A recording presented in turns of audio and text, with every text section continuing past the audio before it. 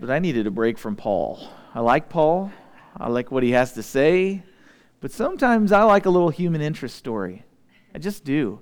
You ever watch TV and it's like you'll find yourself, and guys, don't lie, you found yourself on Hallmark Channel, and all of a sudden you're drawn in emotionally and you're like, I don't even care about this, but I'm in. Maybe that's not you. That's me. I won't put that on you guys. But for me, I needed a little break. And as I was talking to my pastor a couple weeks ago, I told him where we were and what we were looking at. And he said, well, why don't you teach the book of Daniel? And I was like, I haven't really considered where we would go. My thought is I'm always chronological. So I thought we could start in Genesis. But we'd be in Genesis for probably a couple of years because it's kind of a long book. But that said, he said Daniel, and he challenged me. And so I started reading it, and I was in. And so here we are in the book of Daniel this morning. And we're going to have to lay a little bit of background. But Daniel is a book that's kind of unique in that the original writing was done in Hebrew, and then in the middle section it was done in Aramaic, and in the last section it was written in Hebrew. And it's because of the different audiences for each of the things that are being written.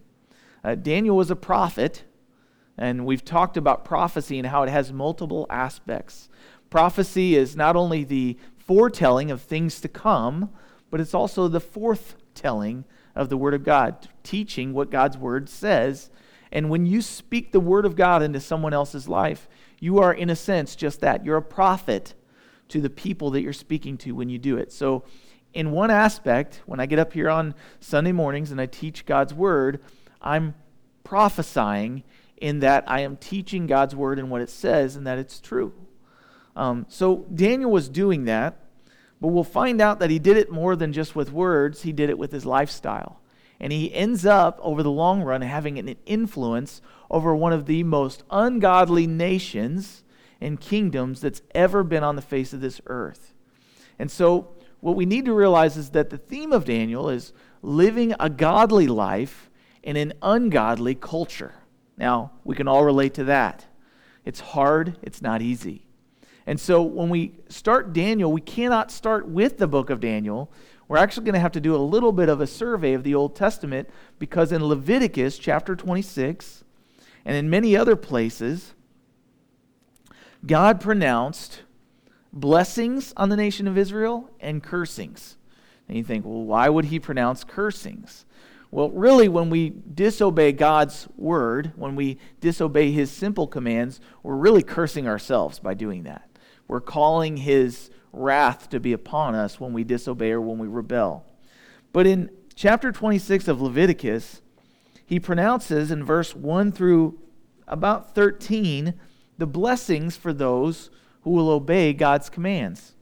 He starts and he says, basically in chapter 26, verse 1, he says, you shall not make idols for yourselves, neither carved image nor a sacred pillar shall you rear up for yourselves, nor shall you set up an engraved stone in your land to bow down to it. For I am the Lord, your God, and you shall keep my Sabbaths and reverence my sanctuaries. I am the Lord. So it's kind of a retelling of the Ten Commandments. You shall have no other gods before me. Well, if you know anything about the nation of Israel, they started to worship the gods that were in the land that God gave them, because the pillars and the idols were still set up once they wiped out all the inhabitants. He says, if you walk in my statutes and keep my commandments and perform them, then I will give you rain. And he promised blessing. He promised practical rain to grow their crops. He promised that they would always have something to eat. And this was a practical way that they could know whether or not they were walking in the will of God. If it stopped raining, then they need to check themselves, because they might be disobeying the commandments of the Lord. Now, we need to be careful applying this to the lives of ourselves or to others, because that was specifically the way that God chose to deal with the nation of Israel. We don't have to deal with it that way. Now, would you say that in many cases when the weather gets bad, sometimes we go, well, they must not be living right, and there might be something to that. But naturally, it's not always the case. The rain falls on the just, and the rain falls on the unjust. That's what the Old Testament teaches in Proverbs. And so what we need to realize is that it's not always the reason. And we see that in the story of the blind man Jesus came upon a blind man, and his disciples asked him, he said, who sinned, this man or his parents? And that question comes up, right? We see somebody driving down the road and we go, they must not be managing their finances right. They don't have a car. Well, you don't know that. We possess and we put judgment on people. But what Jesus said is this man was born blind so that the glory of God would be revealed. Jesus heals the man, and then he is shown to be the Messiah. God's glory is revealed in this man's weakness and then in his healing.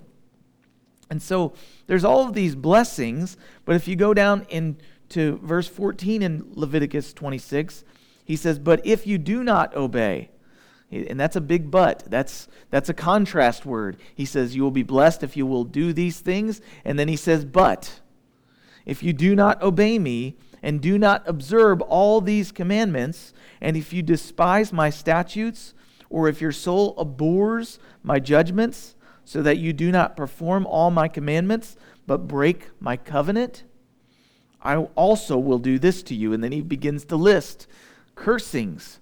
And so I'm going to read through some of them. I'm not going to read through all of them, but you'll get my point. He says, I will even appoint terror over you, wasting disease, fever, which shall consume the eyes and cause sorrow of heart.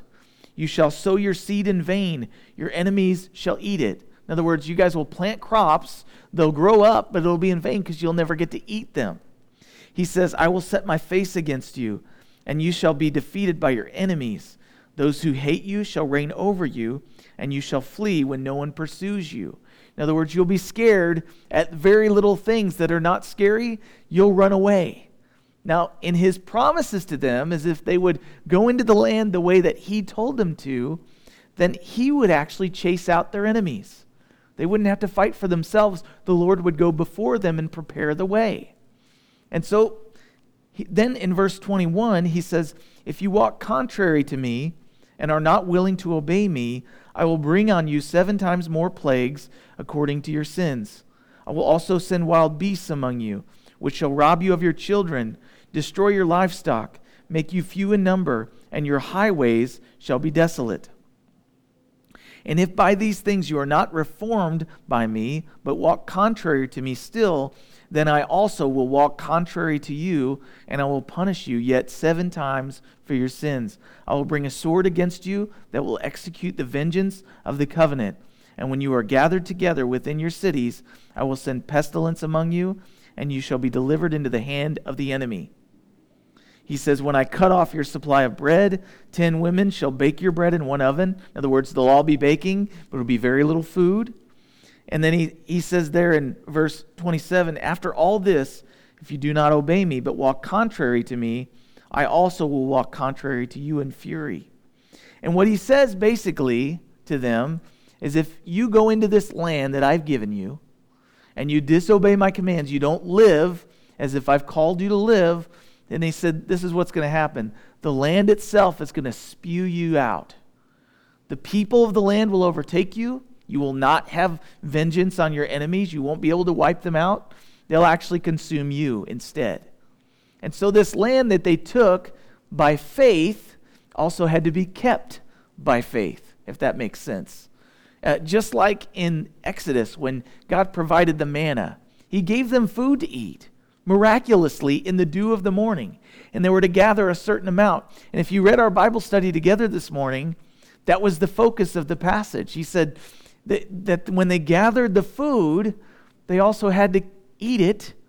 And man shall not live by bread alone, but by every word that proceeds from the mouth of God. So they were given bread, but if they didn't eat it the way and take care of it the way that God told them to, guess what happened? If they kept some overnight, which God told them not to, it would grow maggots overnight, and it would have a stench. It would not be a blessing anymore. It would be a curse. And if they would eat it and not keep any overnight, then it would be good. And then the day before the Sabbath, gather 2 days' worth. And guess what? It would keep through 2 days, even though every other day of the week, it would go rotten over the night. So you'll eat it, and you'll be sustained by it. and this life of faith that they were called to, they would also get to live it by faith. But they also had to do it according to the way God told them to do it, by His words. They had to follow His instructions. And so God, over the years, was patient and gracious. He gave them different ways to judge themselves. And during the time of the kings, after King David and King Saul and all of these kings, there was raised up among them a king who was more wicked, Scripture says, than any of the other kings. And his name was Manasseh. And Manasseh was a man attributed to the wickedness that went for king after king after king after him. If any king was wicked, it always said he followed wickedness and lived evil just like his fathers before him, and it's always referring to Manasseh. And if any man lived by faith, good, bad, and otherwise, if he was a repentant man with a man after God's heart, if he was a good king, he was attributed to being from the lineage of David.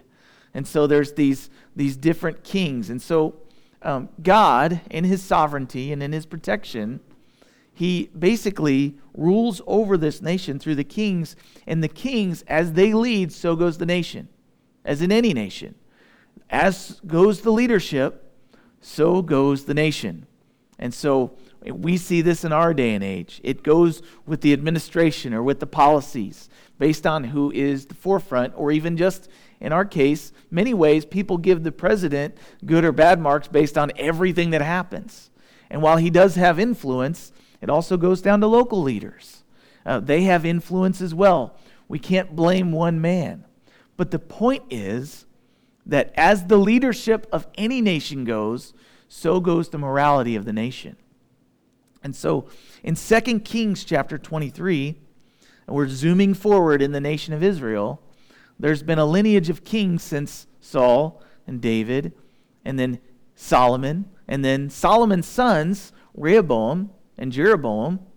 They have a little bit of a to-do, and the nation splits into two kingdoms, a northern kingdom and a southern kingdom. The northern kingdom, to dispel some confusion, it messed with me for years as I was reading Old Testament scripture. When they call the kingdom Israel, they're talking about the northern kingdom, which is confusing because the whole nation was called Israel. But then when they talk about Judah, the kingdom of Judah, they're talking about the southern kingdom. So there was a split because of a disagreement between the rulers. And there's a whole story along the lines of why that happened. But we won't get into it today. But in the nation of Judah, in the south, there's a king by the name of Jehoahaz. And he was a descendant of Manasseh and Hezekiah. So, Jehoahaz, it says in verse 31 of 2 Kings chapter 23, was 23 years old when he became king. And he reigned for 3 months in Jerusalem. And it tells his mother's name. His mother's name was Hamutal, the daughter of Jeremiah of Libnah. And he did evil in the sight of the Lord according to all that his fathers had done. He followed their tradition. Now, remember the cursings, that if they did not follow the ways of the Lord, there would be judgment and discipline from the Lord. So it says in verse 33, Pharaoh Necho put him in prison at Riblah in the land of Hamath, that he might not reign in Jerusalem, and he imposed on the land a tribute of 100 talents of silver and a talent of gold. Then Pharaoh Necho made Eliakim, the son of Josiah, king in place of his father Josiah, and changed his name to Jehoiakim. And Pharaoh took Jehoahaz and went to Egypt, and he died there. So this nation essentially has been overcome by the nation of Egypt. They've taken over leadership. They've done not a coup, but basically they've come in and they've said, we're taking over. And they set up their own king. So this was a direct fulfillment of if they did not obey the precepts and the statutes of the Lord, that God would give them over to the leadership and the rule of their enemies. And so they took over. Verse 35, it says, Jehoiakim gave the silver and the gold to Pharaoh, but he taxed the land to give money according to the command of Pharaoh. So not only are they taken over, but now their money is being taxed and given to another nation. They're being pillaged through a governmental facility, but they're being pillaged. They're being taken advantage of. And he exacted the silver and gold from the people of the land, from everyone according to his assessment, to give it to Pharaoh Necho. Jehoiakim was 25 years old when he became king, and he reigned 11 years in Jerusalem. His mother's name was Zebudah, the daughter of Pedaiah of Rumah, and he did evil in the sight of the Lord according to all that his fathers had done. So Jehoiakim was the king from BC 609 to 598 BC. And then Judah, says in chapter 24, verse 1, in his days, Nebuchadnezzar. Now, many of you are probably familiar with Nebuchadnezzar, not necessarily because you're a historical buff, but maybe because you've read your children's storybook Bible, which those are some of the most famous stories from the book of Daniel. Nebuchadnezzar. And so Nebuchadnezzar, king of Babylon, rose up, and Jehoiakim became his vassal for 3 years. To be a vassal means essentially to be a puppet king for another nation. If they didn't like the king that you had, they'd come in and conquer you and say, hey, we're going to set up a king that will do what we want him to do. Now notice this, Jehoiakim has played the fiddle and done whatever Egypt wanted him to do, taxed his own nation, and now Jehoiakim, even though they're taken over no longer by Egypt, Egypt is defeated by the nation of Babylon, or the kingdom of Babylon, and so their king takes over and lets Jehoiakim stay in, right? So, and he becomes his puppet. He becomes his person, his vassal. And it seems like Jehoiakim is kind of like a Judas. He'll serve whoever will pay him, you know. And so Jehoiakim, he exacted in his days, Nebuchadnezzar, king of Babylon, came up, and Jehoiakim became his vassal for 3 years. Then he turned, notice, Jehoiakim rebelled against him, and the Lord sent against him raiding bands of Chaldeans, bands of Syrians, bands of Moabites, and bands of the people of Ammon, and he sent them against Judah to destroy it, according to the word of the Lord, which he had spoken by his servants and the prophets.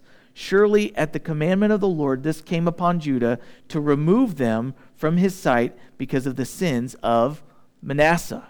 Manasseh had reigned 4 kings before Jehoiakim, and yet because of the evil that was in Manasseh's reign, that evil didn't just live in Manasseh's day, but it was passed on to 4 generations of kings after him, and ends up becoming the undoing of the nation of Israel, the kingdom, the southern kingdom of Judah, according to all that he had done, and also because of the innocent blood that he had shed.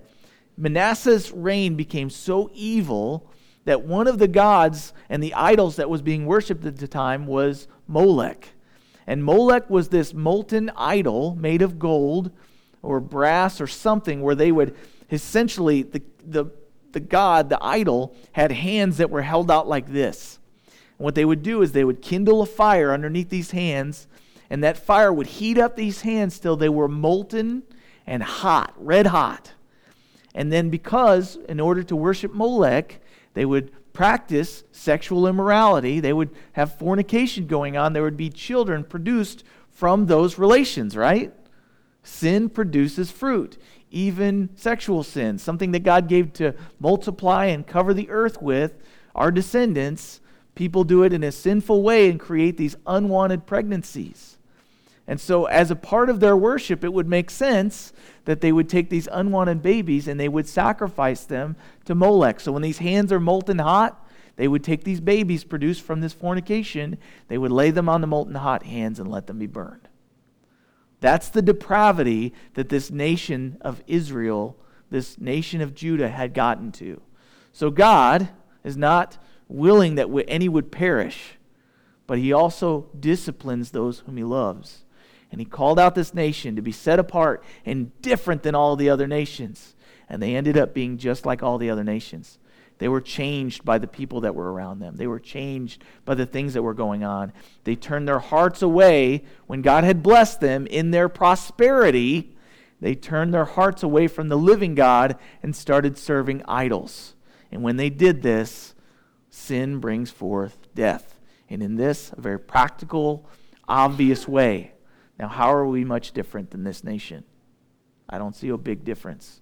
We serve the idols of success and prosperity and God's blessing has been upon us, and yet now we're doing the same thing. It's just that we don't have an idol. Our idol is us, success, our free time. Being parents is hard, but many people create these children or produce these children from their lifestyles. And their children may not even be children. They could be other people's families, and because of the idol of success, we're killing other people and we don't care about people.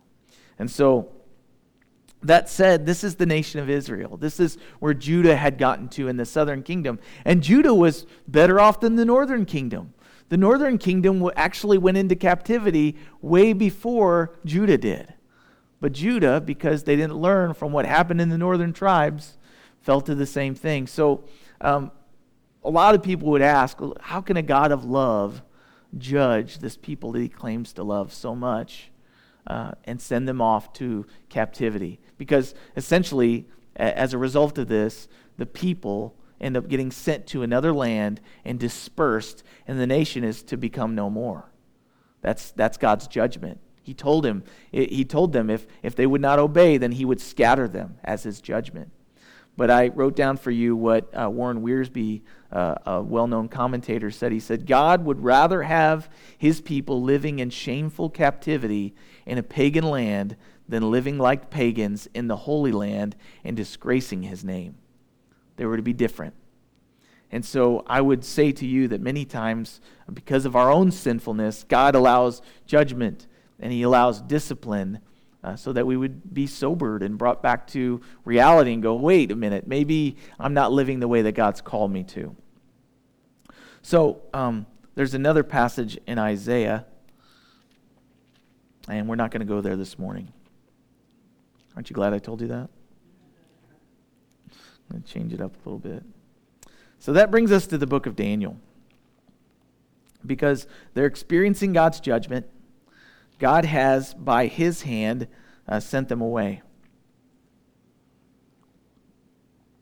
And actually, if I'd have read the rest of that passage in 2 Kings 24, it says in verse 13, he carried out, it says that Jehoiakim was 18 years old when he became king, and he reigned in Jerusalem 3 months. His mother's name was Nehushta, the daughter of Enathan, I'm going to butcher these, of Jerusalem, and he did evil in the sight of the Lord according to all that his father had done. And at that time the servants of Nebuchadnezzar, king of Babylon, came up against Jerusalem, and the city was besieged. Nebuchadnezzar, king of Babylon, came against the city as his servants were besieging it. You know what besieging is? They set up basically a barricade around the outside so nobody can go in or go out. And so they are stuck there with all the provisions that they have.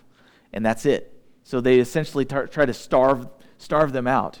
Make sure they don't have water, make sure they don't have food. And so it says that Nebuchadnezzar besieged them, and he came against the city as his servants were besieging it. And Jehoiakim, king of Judah, his mother, his servants, his princes, and his officers went out to the king of Babylon, and the king of Babylon, in the 8th year of his reign, took him as prisoner. So they took away their leadership, and he carried out from there all the treasures of the house of the Lord and the treasures of the king's house. He cut in pieces all the articles of gold which Solomon, king of Israel, had made in the temple of the Lord, as the Lord had said. Also he carried into captivity all Jerusalem, all the captains, all the mighty men of valor, 10,000 captives, and all the craftsmen and the smiths. Essentially, everybody who had a trade, everybody who had influence, everybody that was educated, he took them away from that nation. He wanted them as a nation to lose the remembrance of their identity. He's essentially tearing down the living monuments of all that God had done in that place. He's taking away their gold. He's taking away their stuff from their place of worship. And it says, none remained except the poorest people of the land. He carried Jehoiakim captive to Babylon, the king's mother, the king's wives, his officers, and the mighty land he carried into captivity from Jerusalem to Babylon.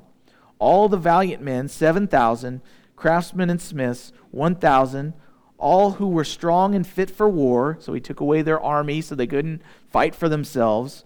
These the king of Babylon brought captive to Babylon. So, now Daniel, chapter 1. With this as the background, God's disciplining his nation. He's judging them. this as the background, we have the book of Daniel, because at that time, Daniel was alive. So it says there, in the year of the reign of Jehoiakim. Remember, Jehoiakim was the king that Egypt ruled over, and then the king that Nebuchadnezzar ruled over. The nation's leadership was horrible, could be bought. And so in the third year of the reign of Jehoiakim, king of Judah, Nebuchadnezzar, king of Babylon, came to Jerusalem and besieged it. We just read that, right? So in that context, that's the facts. That's the historical data that we need to know. But anytime something is going on historically that can be published in the news, recognize that God's hand of protection and power are not beyond being in control of that situation. When nations are raging, when wars and rumors of wars are going on, God's still in control. And I say that because read verse 2. Talking about the same events, but talking about it from a different perspective. Verse 2 says, "And the Lord gave Jehoiakim, king of Judah, into the hand of the king of Babylon, with some of the articles of the house of God, which he carried into the land of Shinar, to the house of his God, and he brought the articles into the treasure house of his God." So, why was the nation given over to the king of Babylon? Well, we've already read it, but Daniel restates it. God gave them into the hands of their enemies. God did. He even gave them some of the articles of the treasure house. And what he did with those articles, with the gold and some of the vessels, we'll find out later, the cauldrons, the things they drink out of, the vessels that were built for the worship of God in the temple of God, is he takes them and he puts them in the storehouse of the temple of his God. Because in those days, their gods were the ones they looked to for strength, and when they would battle and defeat another nation, they'd attribute the battle to their God. And then they would take the spoils and they would give it to their God as an offering, and they would use it to worship their gods. And so these articles that were meant to worship God were given over to the other gods. Interesting thought. The sins of the nation of Israel and the kingdom of Judah in this case were that they were worshiping and they gave themselves over to the worship of idols. And so as punishment, God sends them to a nation that is overcome with the worship of idols. Isn't that interesting? God essentially gave them what they wanted. He gave them what they were practicing. You want idols? I'll give you all of them. You go and be in a nation where they serve idols, you'll see what it's like living there. And if you've ever been to a nation where they serve idols, whether it's Africa, whether it's India, those idols rule their lives, and those idols absolutely, they become more important than people. And they serve the creature rather than the creator. And so people start to get treated like they're animals. And they are cast aside as basically worthless. I've been to India and I've seen this first and foremost. It's not a pretty thing. So they're getting sent off to this nation. So it says there in verse 3, "Then the king instructed Ashpenaz, the master of his eunuchs, to bring some of the children of Israel and some of the king's descendants," meaning the descendants of Judah, anybody that was of royalty, these would be educated people. He said, "Bring some of the king's descendants and some of the nobles, young men, in whom there is no blemish, but good-looking and gifted in all wisdom, possessing knowledge and quick to understand, who had ability to serve in the king's palace, and whom they might teach the language and the literature of the Chaldeans." So this is another name for the Babylonians, the Chaldeans. You'll see it over and over. So the king appointed for them a daily provision of the king's delicacies and of the wine which he drank, and 3 years of training for them. 3 years. They're going to be trained for 3 years, so that at the end of that time they might serve before the king. Now from among those of the sons of Judah were Daniel, Hananiah, Mishael, and Azariah. So we get to zoom in. There's this probably about 11,000 descendants of the king and nobles and tradesmen that are being put in this training program for the kingdom of Babylon. And they're going to be trained in several ways. But what I want to point out is these guys didn't pick to be put in this training. They didn't enlist. Their nation was captured and they were put in a foreign land, and they were forced into this program. Now, were some of them willing? I don't know. If someone came into our nation and gathered 10,000 of our people, took them to Syria and said, we're going to make you servants in the kingdom of our Lord or our sovereign, our king, I don't know that too many of us would be high-fiving on the way in the door. You know, we like to do what we want to do. But notice how they handle it. These men are going to be demanded of to conform to the image of a servant in the Babylonian kingdom. They're going to be told to conform. And I know that because there's 4 ways that they train these men. Number 1, they isolate them. They isolate them from their culture. They set them apart for this training program for 3 whole years. So they isolate them. Number 2, they indoctrinate them. Notice that it says they're going to teach them the language and the literature. What is bound up in the literature of a culture? Their culture, their ideologies, the way they think about things. And so if you don't go into this with a proper perspective, you could be completely brainwashed and changed by this. Think about it like college, right? We go there to learn the trade. As Christian parents, we send our children to a school. We pay them to teach them things. But what do they also learn while they're there? Not just the skills, but also the culture.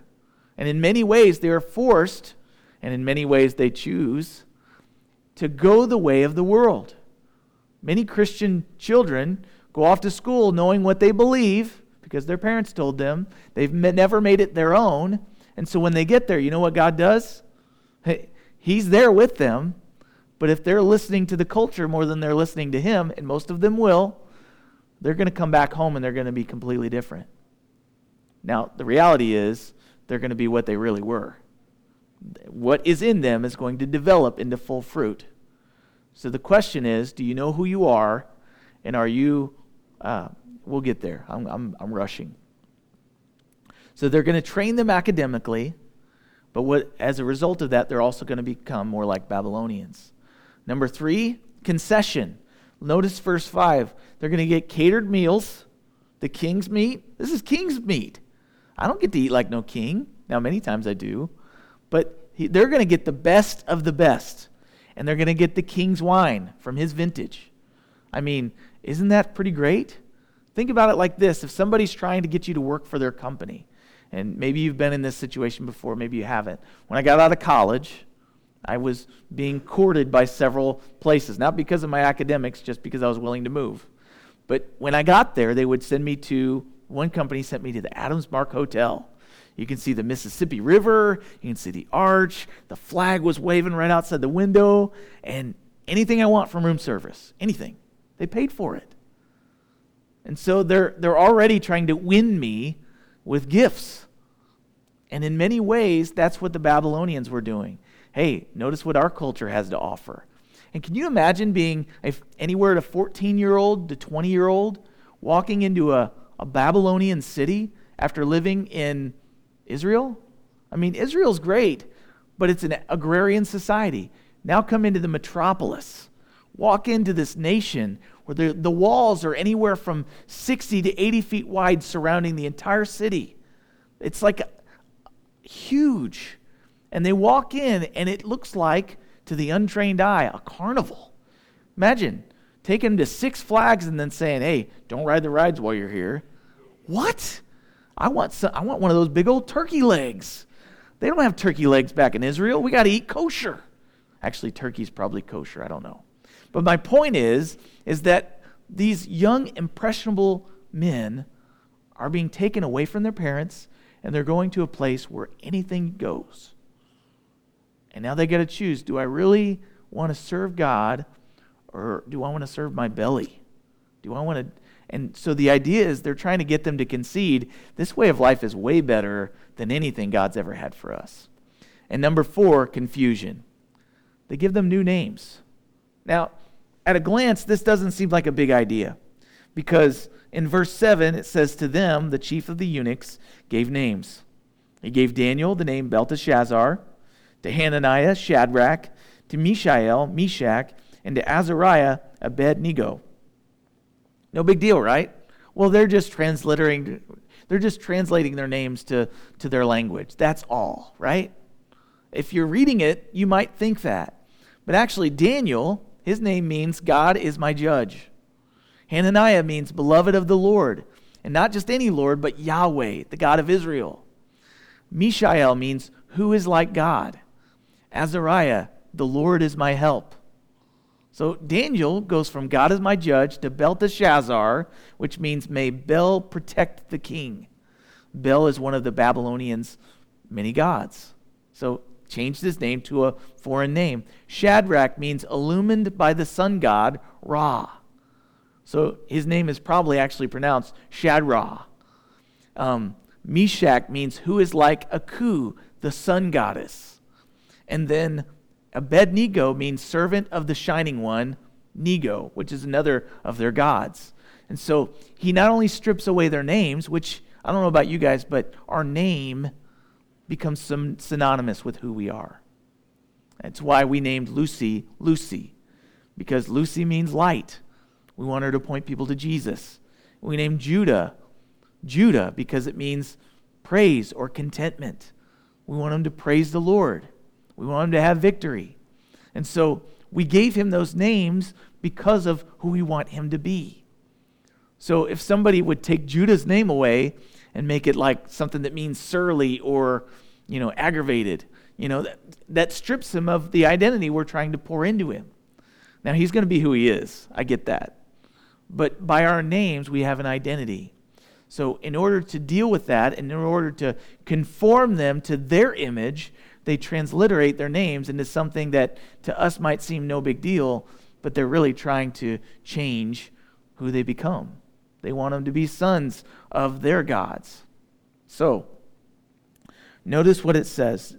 The world is trying to conform them, and in Romans chapter 12, verse 1, it actually says this. Paul writing. I said I was a little bit worn out with Paul, but I'm still quoting him, right? It writes in verse 2 of chapter 12, "Do not be conformed to this world, but instead be transformed by the renewing of your mind, that you may prove what is that good and acceptable and perfect will of God." Conforming has the idea of pressure from the outside changing you. Transforming has to do with change on the inside, transforming you, changing you from the inside. So that transformation power by the Holy Spirit given to us is a higher pressure, if you will, than the conforming pressure from the outside. But we have to let him continually fill us with his Spirit, because otherwise we're a sinking ship waiting to happen. We could have the same things happen to us as the nation of Israel does. But notice what it says in verse 8. It says, "But Daniel purposed in his heart that he would not defile himself with the portion of the king's delicacies, nor with the wine which he drank. Therefore he requested of the chief of the eunuchs that he might not defile himself." The rest of this book is affected by this verse. Daniel's life was different because of this verse. Daniel purposed in his heart. The heart is the center from which everything in our life takes place. Proverbs chapter 4, verse 23 says, "Keep your heart with all diligence, for out of it proceeds the issues of life." It's the source. If you got anger, if you got frustration, if you got hatred, it all comes from the center of who you are, your heart. Now, I'm not talking about the thing beating. I'm talking about your soul. So Proverbs says, keep your soul with all diligence. Out of it proceeds the issues of life. Daniel is a young man from the age of 14 to 20, somewhere around there, probably around Stephen's age. And he has purposed within his heart from a young age, I am going to do what God says no matter what anyone else says, no matter what it takes. And I know that because he's not at home. He's not surrounded by people high-fiving him because he doesn't want to defile himself. He's surrounded by people that are saying, you know what? Just conform and be quiet. You're going to cause problems. I just want to get through this training. Look at this. God's already given us this position in society. We have influence. We've got all this good food. Just let it happen. And Daniel says, I'll let them change my name. I'll let them move me. But there are certain things I will not let happen because I know who I am because of whose I am. And so in this verse, he says, Daniel purposed in his heart that he would not defile himself with the portion of the king's delicacies. Why? What's the big deal? Well, they weren't supposed to eat meat with blood in it, and many nations did. Why? Because the life is in the blood. That's what Leviticus says. So they were supposed to drain all of their meat of the blood before they cooked it. Another reason, many of the things that they were eating, the meat, was sacrificed to idols, and they were not supposed to serve idols. Now in Christ, we don't have to worry about that anymore, unless we're going to stumble somebody that it does bother.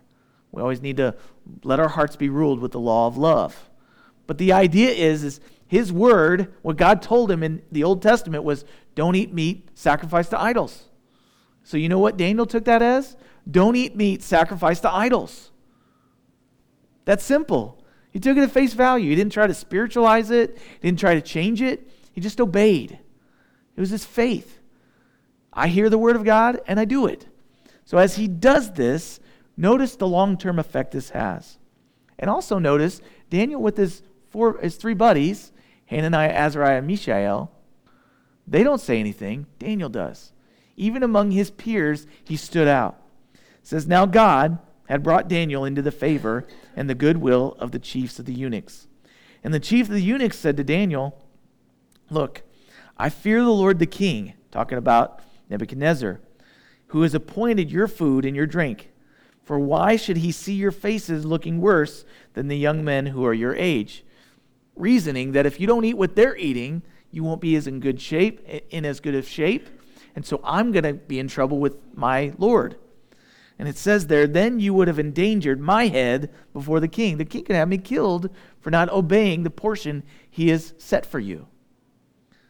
So Daniel said to the steward, he didn't say, no, I won't do it. What he says is, hey, he's using wisdom. He says, perhaps, he says, so Daniel said to the steward, whom the chief of the eunuchs had set over Daniel, Hananiah, Mishael, and Azariah, please test your servants for 10 days.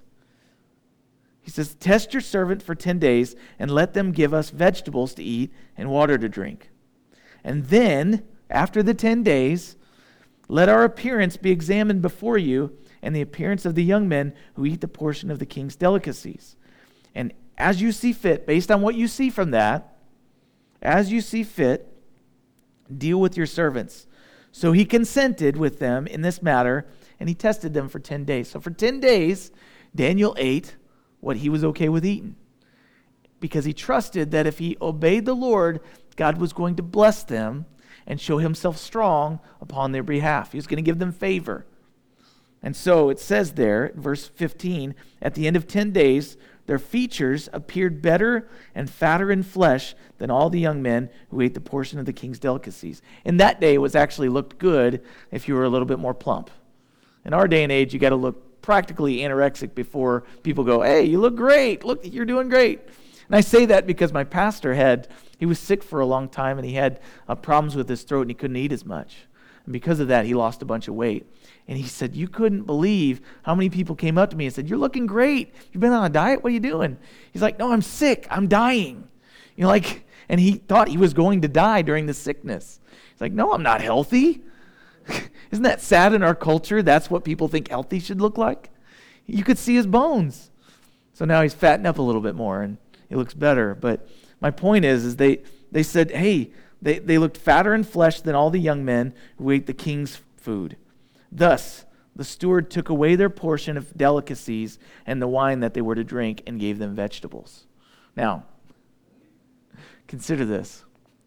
He didn't just take away Daniel, Hananiah, Mishael, and Azariah. He took all the people that were in this program. They hate Daniel now. They were eating good. Vegetables and water? Thanks, jerk. What in the world? I don't mind vegetables, but don't just vegetables. That's just, I don't know if you can say jerk from the pulpit. So if I offended any of you, I'm sorry. But I mean, that's what they're thinking, right? They're thinking, what in the world? This young Israelite, yeah, God said, but we're eating good. And all of a sudden, we got to eat vegetables. It was good for Popeye, but I guarantee that wasn't the only thing Popeye was eating.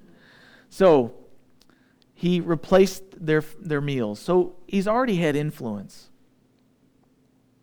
So verse 8 is what made Daniel the man that he was. He made a choice to be distinct.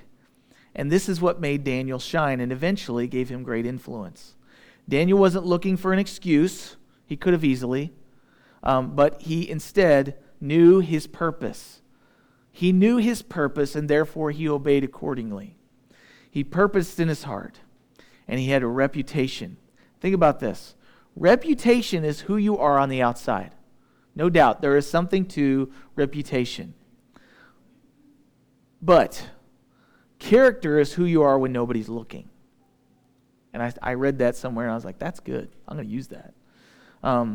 Faith is not believing in spite of evidence. That's superstition. But obeying in spite of consequences. So Daniel obeyed even though there might be fallout. But here we're going to look at this last part where it says this in verse 17. As for these 4 young men, God gave them knowledge and skill in all literature and wisdom. And for Daniel, he had understanding in all visions and dreams. So God he honors loyalty. Daniel was loyal. God honored it. He gave them the ability to understand the language and to speak it fluently. We know that from this book. He wrote Aramaic for a portion of it. So it came easy to him to learn new languages. Not everyone is that way. Not everyone's that way. I tried to learn Spanish in high school, and I had a class dedicated to it. Now, I wouldn't say I was dedicated, but I had a class dedicated, and I didn't pick it up. Not everybody can learn languages. Not everybody can learn to build things. Not everybody's a silversmith or a blacksmith. People are gifted by God to do these things, and that's what it says here. At the end of the days, the 3 years, when the king had said they should be brought in, the chief of the eunuchs brought them in before Nebuchadnezzar, and the king interviewed them. So he wasn't just training these guys, he was personally interviewing them to see how they were doing. And among them, none was found like Daniel, Hananiah, Mishael, and Azariah. Therefore, they served before the king. And in all matters of wisdom and understanding about which the king examined them, he found them 10 times better than all the magicians and astrologers who were in all his realm. And it was a large realm. This isn't like he was the who's who of America. This is like he's the who's who of all the nations. It was a huge kingdom. And so it says that, thus Daniel continued until the first year of King Cyrus. So here's what you need to know. Here's the backstory. Here's the influence that God gave Daniel. It wasn't just for the time that they were in. Because of Daniel being wise in his interaction with the eunuch and with the king, and allowing God to work in his life, even though he's in a horrible, cruddy circumstance, taken away from his family, taken away from his nation, changed his name, even though what we're going to find out is that Daniel was a thermostat, not a thermometer. You ever heard that? What's a thermometer? A thermometer is something that reads the temperature around it. And based on the temperature, that little line raises up with the mercury. That line is affected, and the temperature reading is affected by the temperature around it. But a thermostat doesn't work that way. A thermostat has a thermometer in it that tells you what the temperature is, and then it does what it can to affect the temperature of the room so it gets to the desired level. Daniel was a thermostat. Daniel was not changed by the culture. Daniel changed culture. We find this out as we read this book, but what I want to show you is that from 605 to 536 BC, this was the year of King Cyrus. 70 years. So 605 is the year of Jehoiakim. And then Nebuchadnezzar takes them over. And then what we won't see clearly, but is true, is that Nebuchadnezzar had a descendant who became the next king, Nebuchadnezzar II. And then, after that, so in chapter 1, 2, and 3, Nebuchadnezzar I is the king. In chapter 4, it's Nebuchadnezzar II, or Nabonidus, is what they call him. And then, After that, in chapter 5, Belshazzar is the king. Now, Daniel's name, his Babylonian name, is Belteshazzar. The descendant of King Nebuchadnezzar is Belshazzar, so that's confusing. But that's the grandson of Nebuchadnezzar. And then the Medes and the Persians, another kingdom, another nation, comes in and conquers, takes over leadership, and Cyrus becomes king 70 years later. Okay? So when that kingdom switches leadership, Daniel is still given authority to be a member in the council for the king. So Daniel has 70 years of leadership in this nation, even though he's not even a part of it, because of God's blessing on his life, because he's set apart, and because God has given him influence. But let's zoom forward even more. In Matthew chapter 2, there's this group called the Magi. And they mysteriously come from the east, and they come looking for a Jewish Messiah, who we know to be Jesus. But why are these Mede and Persian priests coming from a far nation to look for a Jewish Messiah? That makes no sense. They've got their own gods. Well, many believe and attribute that fact to the fact that Daniel had such an influence on their culture that there were even priests and authorities that believed what he said because of his reputation, because of his character, and years down the road, I think it's around 500 years later, these men leave everything and travel for days and nights and months to find Jesus as a fulfillment of the Messiah for the nation of Israel. That's the influence that Daniel had on this Babylonian, probably the most worldly nation that ever existed, all because he was willing to obey God. How cool is that? So let me ask you, in your relationship with the Father, in your relationship with Jesus, as he's filled you with his Holy Spirit, and as he's prodding on your heart to do the things he's called you to, are you someone who is influenced by him more than you are the culture you're surrounded by? And do you realize that the influence that God has on you is for more than just you and your family? It's also for the generations to come. It has a ripple effect. It's like throwing a small stone into a large pond. The ripples will reach the side, whether you think they do or not.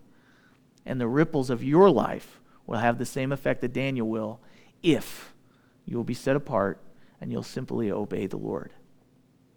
And now, obeying the Lord's not simple, but if we'll be simple and obey what God shows us each day, you can have an effect like Daniel did. Daniel wasn't looking to have an effect. He was looking to please God and bring glory to God's name, however that came about. And as a result, we have historical writings that show that he did. So how cool is that? We have the opportunity to be a part of God's plan to rescue people who are lost and in need of a Messiah. So, we're going to take communion this morning. What I want you to do, we're going to do what we always do. I'm going to play a song of worship. I want you to spend some time with the Lord and ask yourself, am I a thermostat or am I a thermometer? And as you ask yourself that, Lord, let the Lord search your heart. We take communion as a monument. And I say that because I was thinking about monuments this morning. We watched the news. People are tearing down monuments. No matter what your political affiliation is or what you think of it, I'm not about that. Monuments are there to remind us of what happened in the past so we can learn from it and so we can learn and so we can be changed. So we don't have to be doomed to repeat it again. Jesus died on the cross for our sins. We remember that as a monument through communion. It's a monument. As we come to the monument doesn't save us and it doesn't affect us unless we let it fulfill its purpose. To remember what God has done, what he did in salvation on the cross, to remember and to see what he is doing, or maybe he's not doing, that we're not letting him do in our life right now, and to look to the future and say, Lord, what are you planning to do? I'm willing to do whatever it takes to get there. So spend some time with the Lord and ask these questions and let him search your heart, and then we'll take communion together after the song.